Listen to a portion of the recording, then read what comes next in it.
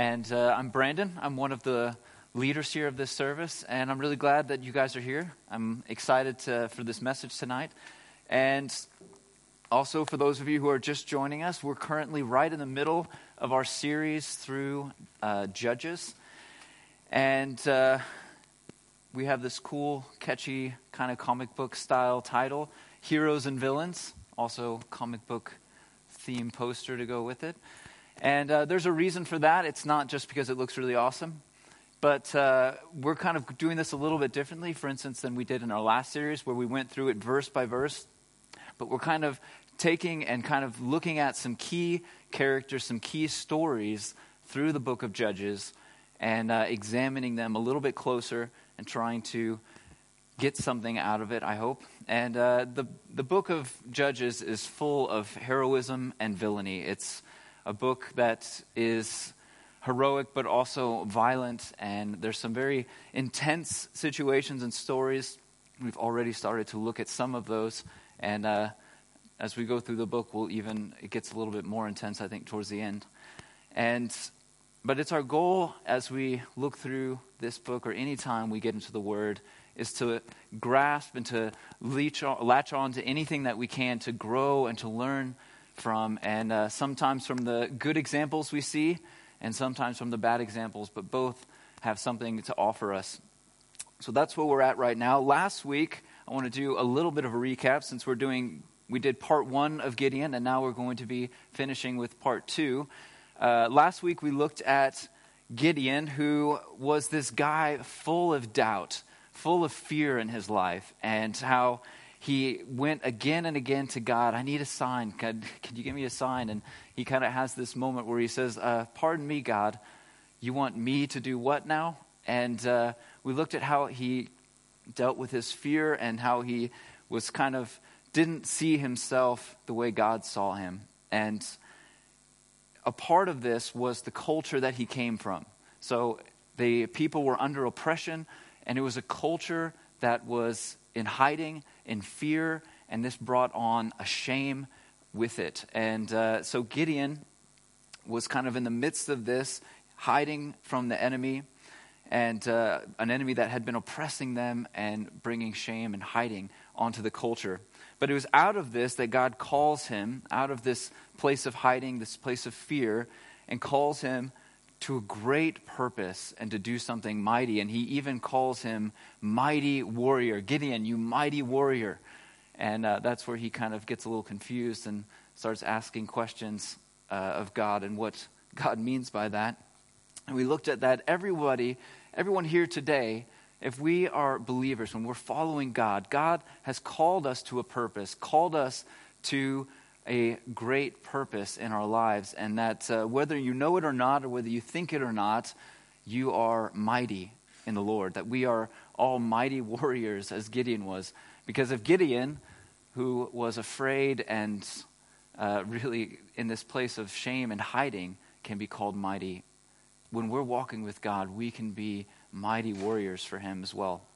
And that we want to do that for the Lord. And mighty in the Lord, not in himself, but mighty in the Lord in the purpose that God had for him.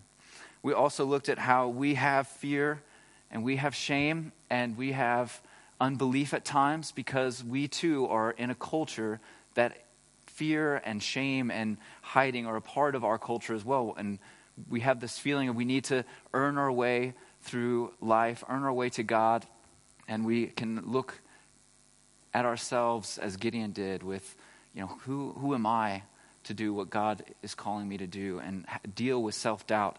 And so we looked at a verse that I want to read again because it's something that I think is important. I want to re-emphasize it. And we looked at it in Mark chapter 8, verse 24, and the kind of leading up to this verse is a man brings his son who's demon-possessed, who's struggling, and he asks Jesus, hey, if you can, will you heal him? And Jesus is like, hey, if you believe, if anything you believe, if you believe, then anything is possible when we believe. And the man's response to that is where what I want to focus on really quickly. In verse 24, immediately the boy's father exclaimed, I do believe. Help me overcome my unbelief.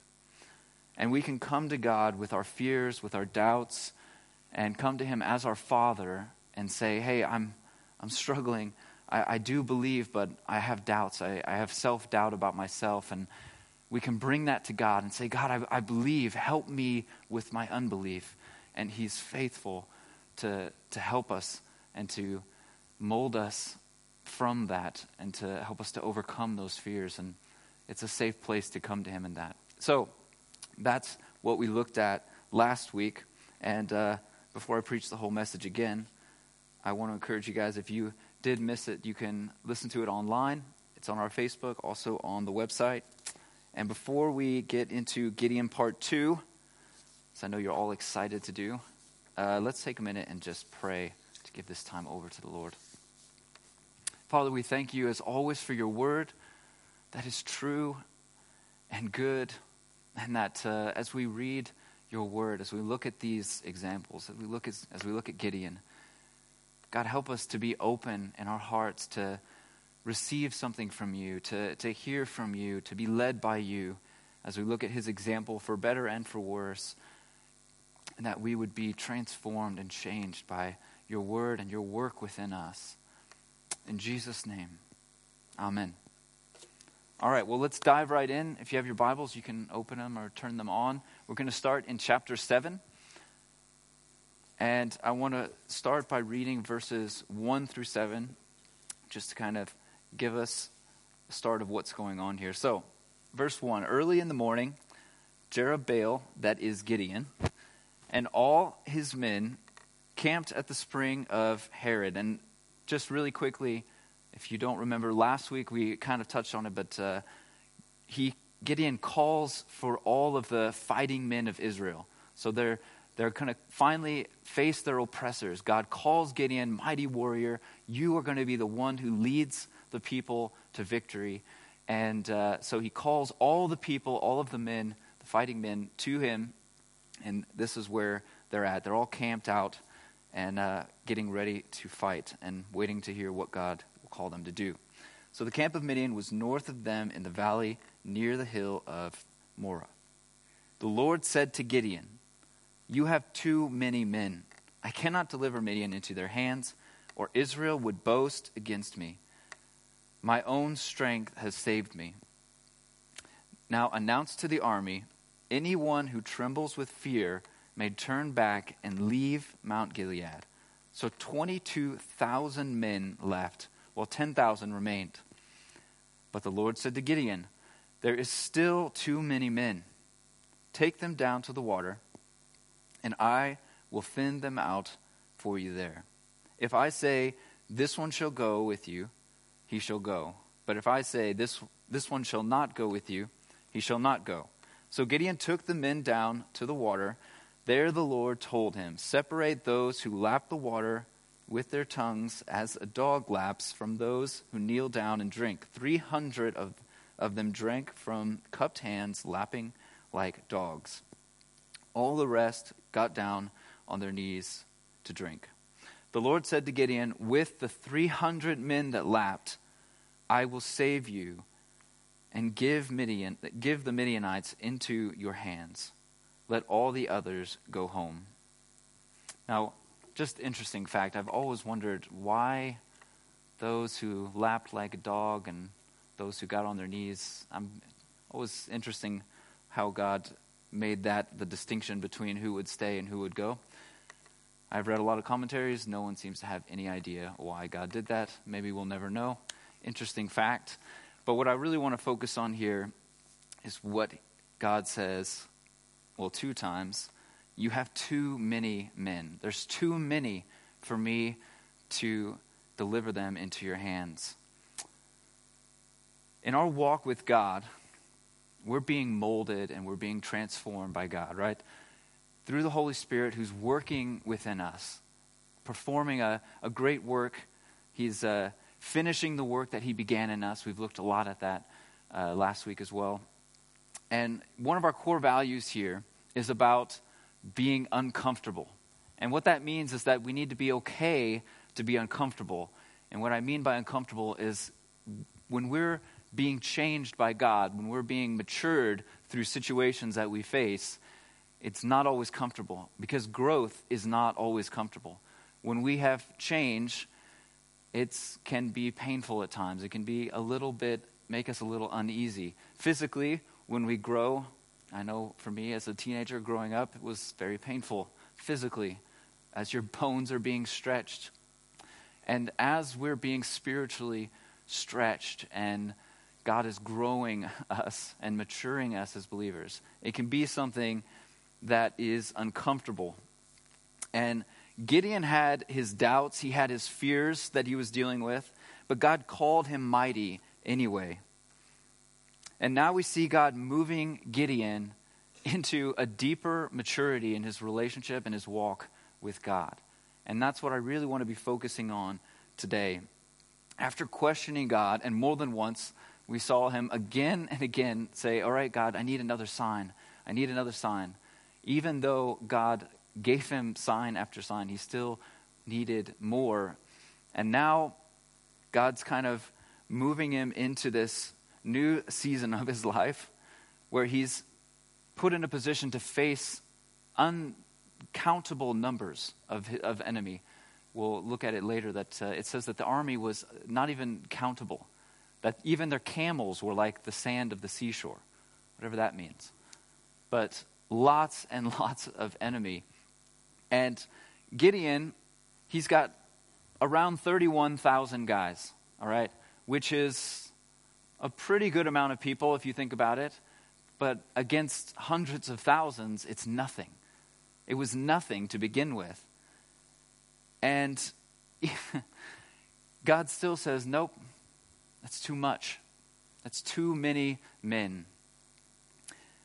Because as God is doing this mighty work in us and through us, it's always about his glory. It's always about God being glorified in what he's calling us to do and what he's moving in our hearts to do. And he wants us to, we're designed to glorify him. And so sometimes God will remove our safeties. And God is removing Gideon's safeties. So he probably felt a little bit safer with the 30,000 plus guys than he did with the 300. But that's where we see God calling him, removing his safeties. Because then they're in a position where it's not possible to do it without God. It would have been really difficult to do it with the 30,000. But maybe if you had like the best of the best, it might have been possible. Now it's impossible without God. 300 against hundreds of thousands is not like bad odds. It's not possible without God. And that's the position Gideon has been put in. And don't you just hate when God does that? Don't you hate when God sometimes takes away our safeties, takes away the things that are maybe our comfort in what he might be calling us to do? Maybe you're facing a hard time, a difficult situation, but you think on the things that you do have. Oh, well, you know, at least I have this money in the bank right now, or at least I have this going for me. At least I have this relationship as a support in my life. And then sometimes we get in these positions where we lose those. And God says, hey, don't worry. You don't need that. You have me. Gideon didn't need the 30,000. He had God. And maybe you can think of situations in your own life where you have things that, as you're facing hard times, as you're facing struggles, you want to cling to, you want to run to and hold on to. And as we're maturing in our Christianity, there comes times where those safeties start to be removed. And we have to trust in the Lord who gives us what we need. Philippians 4:19, and my God will meet all your needs according to the riches of his glory in Christ Jesus. Now that's good news. That means everything that we need, God's going to provide. And what did Gideon need? He needed those 300. But when we're facing hard times, when we're facing difficult situations, a lot of times we don't necessarily want what we need. We want what we want. And maybe with our finances, and I know in my life, especially when I first came to Germany, there were months where I was like, all right, God, I'd really like to have the finances I need for this year. And sometimes I had the finances I need for the week. And sometimes we want God to maybe feel the way he did, or have this kind of emotional connection that we had with God at this one time in our life. And we want that again. We want it to be like it was. Or maybe in situations where we're stepping out into something that feels unknown, we want God to tell us the plan for the next 5 years. All right, God, can you send me the planner? Can you let me know where I'm going to be each year for the next 5 years? But we don't always get what we want. But God does supply what we need. As in the words of the great philosophers, also known as the Rolling Stones, you can't always get what you want. But when you try, sometimes you might find you get what you need.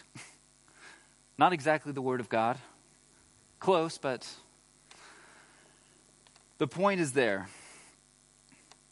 That we can trust that God will supply what we need.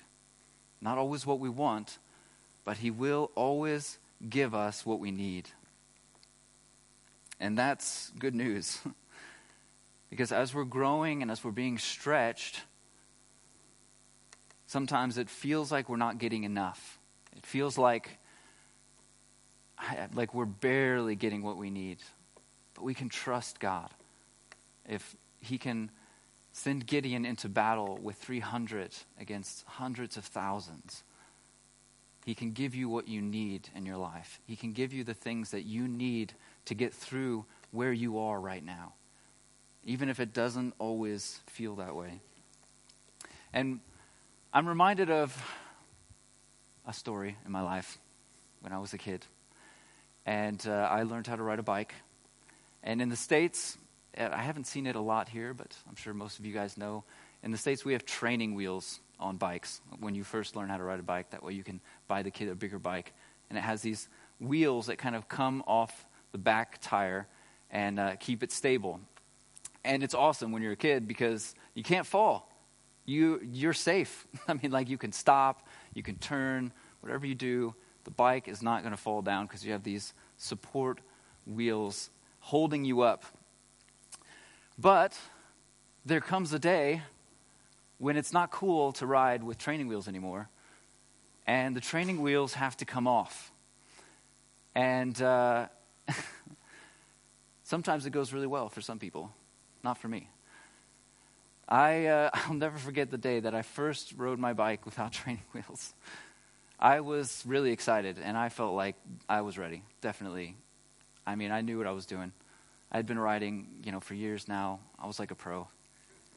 And I was like, what's the big difference, Training wheels, no training wheels? It's just riding a bike.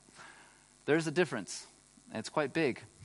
And I noticed it not when I took off. That went really well. But when the road turned really hard to the right, I didn't. I just kept on going straight. Because turning is a lot more difficult without training wheels if you're used to having training wheels. And I was really afraid that I was going to fall.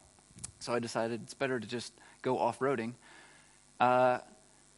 And luckily there was a tree there to break my fall.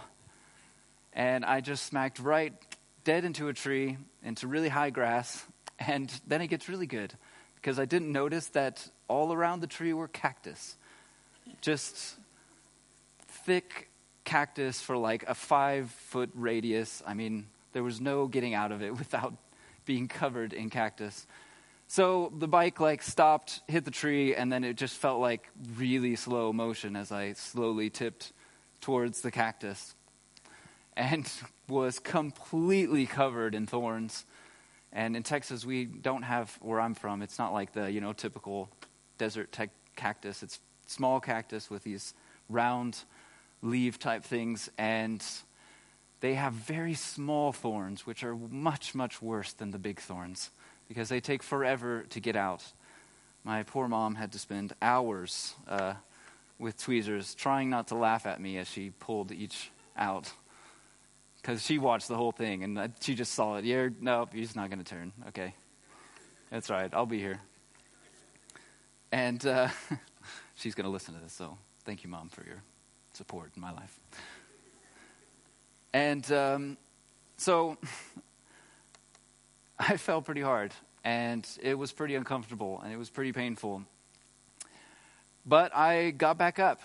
I was probably like a couple hours after the last thorn finally was removed, and I was back on the bike, and I can tell you that time I turned. I would rather fall turning than do that again.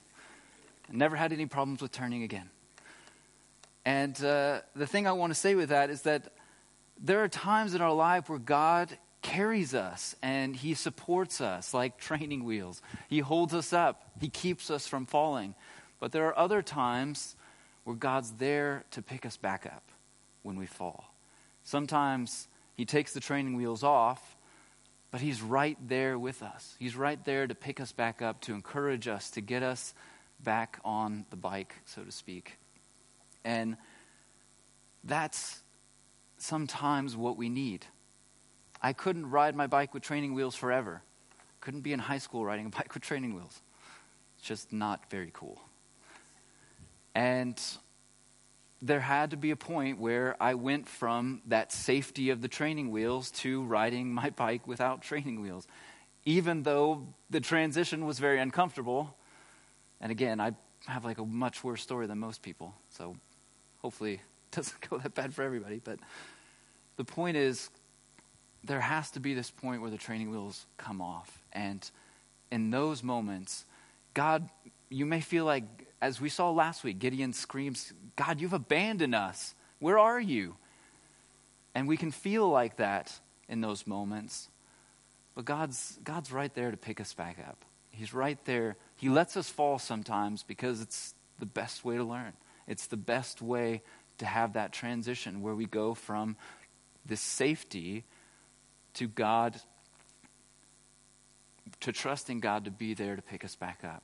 So that's what I want to encourage you guys with. That this is a part of our growth process, and it's not always comfortable. But if you're not going through uncomfortable moments from time to time, if things don't get a little hard now and then it means you're not moving. And we want to be moving forward in our relationship with God. We want to be growing. We want to be maturing. And if things are always easy, then you're still riding with the training wheels. You're not moving forward in your development. And that's something we have to be cautious about. And even though it's scary, we're never alone. God is there, and he gives us what we need. And so for that, I want to go back to our text and look at verse 9 of chapter 7. During the night, the Lord said to Gideon, "Get up, go down against the camp, because I am going to give it into your hands." So, he's got 300 dudes against hundreds of thousands. Training wheels are off. It's go time. I mean, this is like sink or swim. He's in it. And God says, just go. You got this. I've given you everything you need. You can go right now and take them. But Gideon, being Gideon, still not completely sure of himself. And this is where we see God's grace, where God is so gracious to us and so loving towards us, even as he's training us and strengthening us and stretching us. Because God knows exactly where Gideon is. He knows exactly where you are. He knows exactly what you really need. And so if we look at verse 10 and 11, it says, "If you are afraid to attack, go down to the camp with your servant Purah and listen to what they are saying. Afterward, you will be encouraged to attack the camp." So he went with his servant down to the outpost of the camp. God is going to take the training wheels off, and he's going to stretch us. He's going to put us in these situations where we're growing and maturing in our faith with him, because that's what he does. That's a part of our walk with him. He's transforming our lives. But he still provides what we need. And maybe, as with Gideon, what we need sometimes is to be encouraged when we're afraid. To be reminded that God is with us, that God is for us. And the verse in between says that the enemy was as thick as locusts. And as I said before, their camels were like the sands of the seashore. So Gideon and his servant are sneaking into there, and we can kind of understand his fear. We can kind of relate to this idea of seeing an uncountable number, a fierce army. And not just a fierce army, but this is the army, the people that had been oppressing his people for the last 7 years. So it's not just, it's not detached, it's personal. He's seen them. He's seen them raid and take the food from his family. This is something that is deeply rooted, again, in the culture that he comes from. It's something that's rooted in his heart. But God is gracious to him. In verse 13 and 14, Gideon arrived just as a man was telling a friend his dream. "I had a dream," he was saying. "A round loaf of barley bread came tumbling into the Midianite camp. It struck the tent with such force that the tent overturned and collapsed." His friend responded, "This can be nothing other than the sword of Gideon, son of Joash, the Israelite. God has given the Midianites and the whole camp into his hands." That amazes me. I mean, every time I read it, I'm just a little bit blown away. God clearly had been going before him the whole time. The whole time, God had been providing what Gideon needed to accomplish what Gideon was called to do. And honestly, I believe in my heart that from the moment that we see the angel come to Gideon and say, "You mighty warrior," God had already been striking fear into his enemies. He was already being called mighty by the enemy, the ones that he was afraid of. So sometimes the things that we're facing in our lives are not as big and not as threatening as they seem to us. It's like they might be more afraid of you than you are of them. They were afraid of Gideon. Some guy that we saw, hiding from the enemy. It says, "I'm the least of my family. My family's the least of the tribe, and we're the least of Israel." This guy, the entire Midianite army was afraid of him. And Gideon needed that encouragement, though. So even though God had already prepared everything, God was gracious to give him what he needed. And so even in those moments, we can still come to God. We can still ask him to be gracious and to give us that encouragement. He knows what we need, but we also have to trust him that what he gives us is what we need. What he tells us, what he leads us in, is what we need. It may not be always what we want, but it's what we need. And he's good like that. In my own life, I've had many times where God showed me things and brought me through things step by step, and it was really clear. And there were other times where God kind of just said, "All right, just trust me here. Just trust me." And I think practically that can be hard for us to grasp. And so actually I want to ask Giannis to come up. I've got a demonstration for you guys. You can juggle, right? Okay, what? Chocolate? Just joking. He doesn't know what he's doing, by the way. So, Never.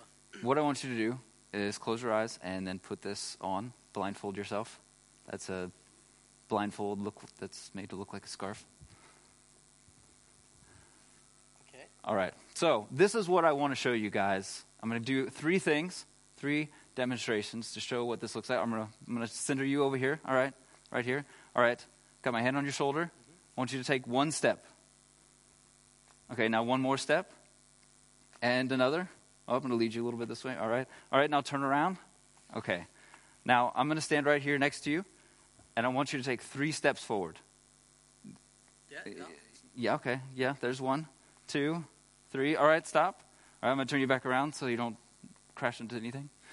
Okay, now I want you to just walk until I say stop. Up. Okay, walk until I say stop. Go. Okay, stop. Good. All right, guys, you can take the blindfold off now. All right, come on, guys. A little bit of a hand. I want to demonstrate that's how God leads us at different times in our lives. And in my personal life, I've had experienced all 3. I've had moments where God had his hand on my shoulder, and it was left foot, right foot, step-by-step directions. And there were times in my life where God was like, all right, I want you to go here. I want you to take a step out of faith in this decision or in this area, or trust me with this. Trust that I'm going to provide your finances. Trust me that I'm going to provide what you need, the words to say, the leading that you need in the time that I'm calling you to.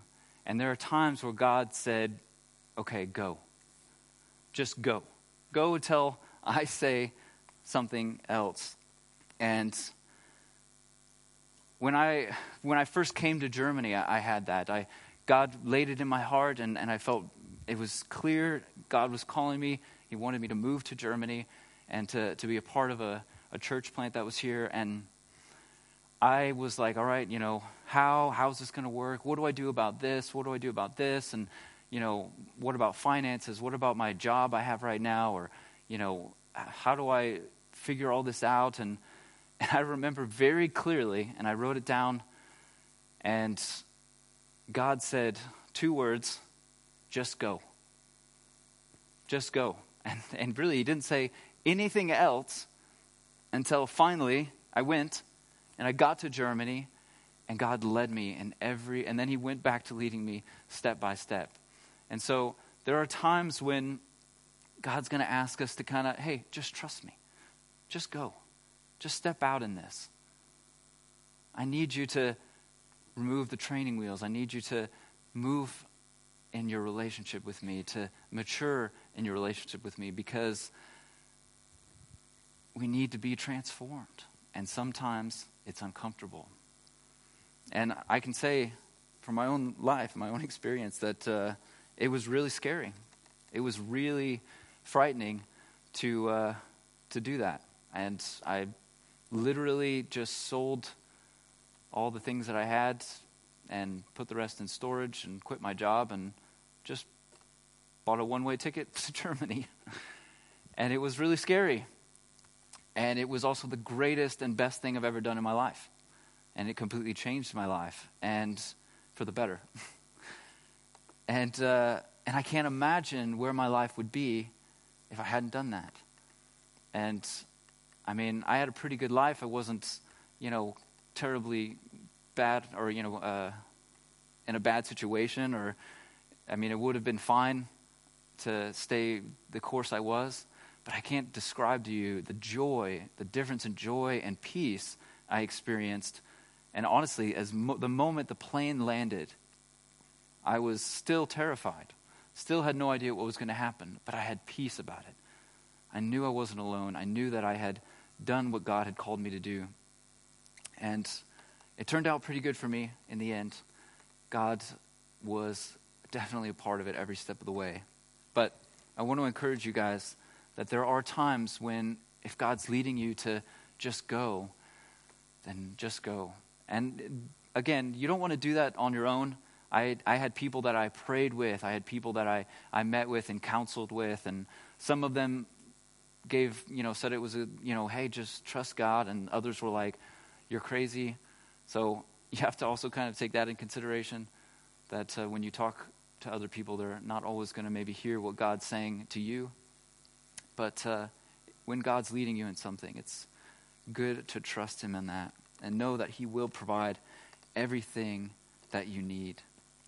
And Philippians 2:13 says, "For it is God who works in you to will and to act in order to fulfill his good purpose." And that to me is what that looks like. When we take these steps out and we trust him, when we go to that next level, it's him who's working. It's him who's working to will and to act for a great purpose, for the calling and the reason that we're created, ultimately to glorify God. So, back to Gideon, verse 15, chapter 7. When Gideon heard the dream and its interpretation, he bowed down and worshipped. I'll get there, guys. He returned to the camp of Israel and called out, "Get up, the Lord has given the Midianite camp into your hands." So Gideon received from God exactly what he needed. He received the encouragement he needed when he needed it. And he was reminded that it was God who was with him and that it was God who was going to be glorified in what he was called to do.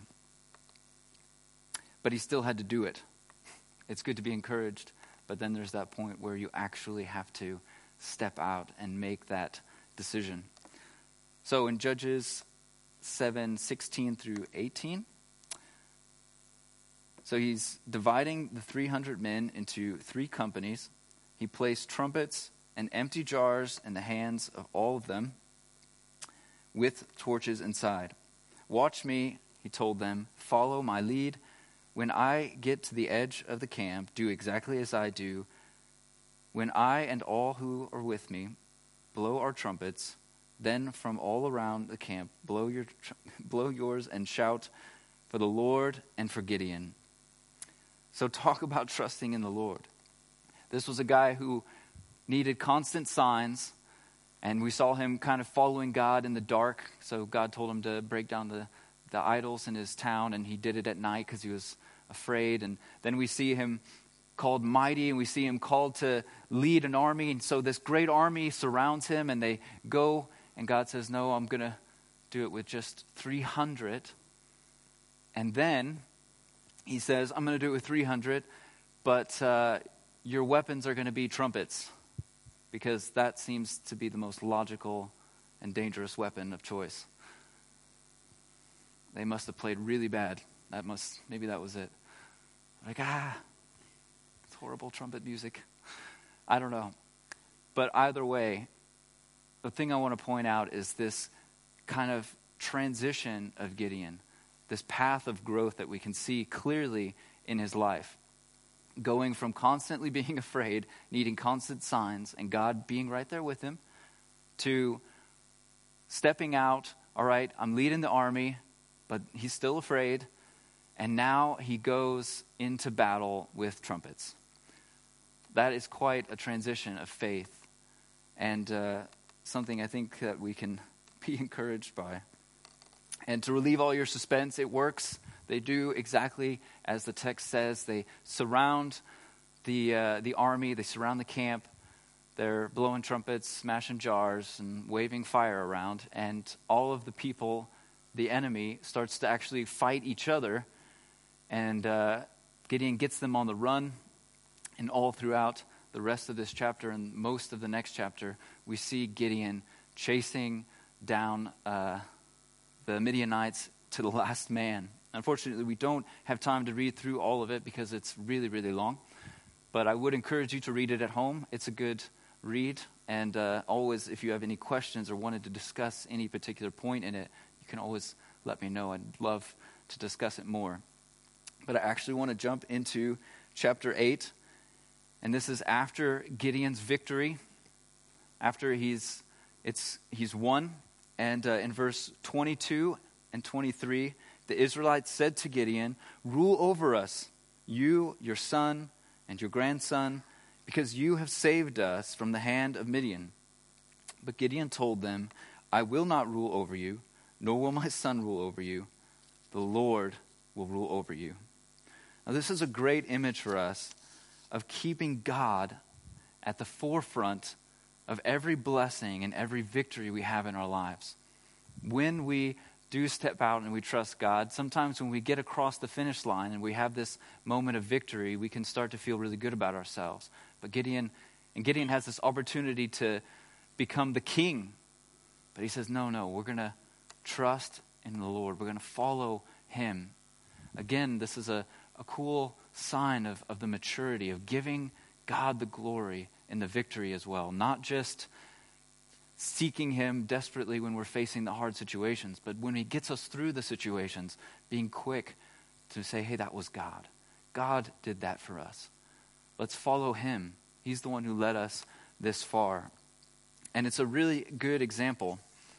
Unfortunately, it's kind of short-lived, because then, though Gideon refuses to be the king of the people, which was a good choice, he does say, well, what I will do is I'll take all of the gold earrings from that, out of all of the spoils that we took, I want all of the gold earrings. I'm not sure why he wanted the earrings, but that's what he wanted.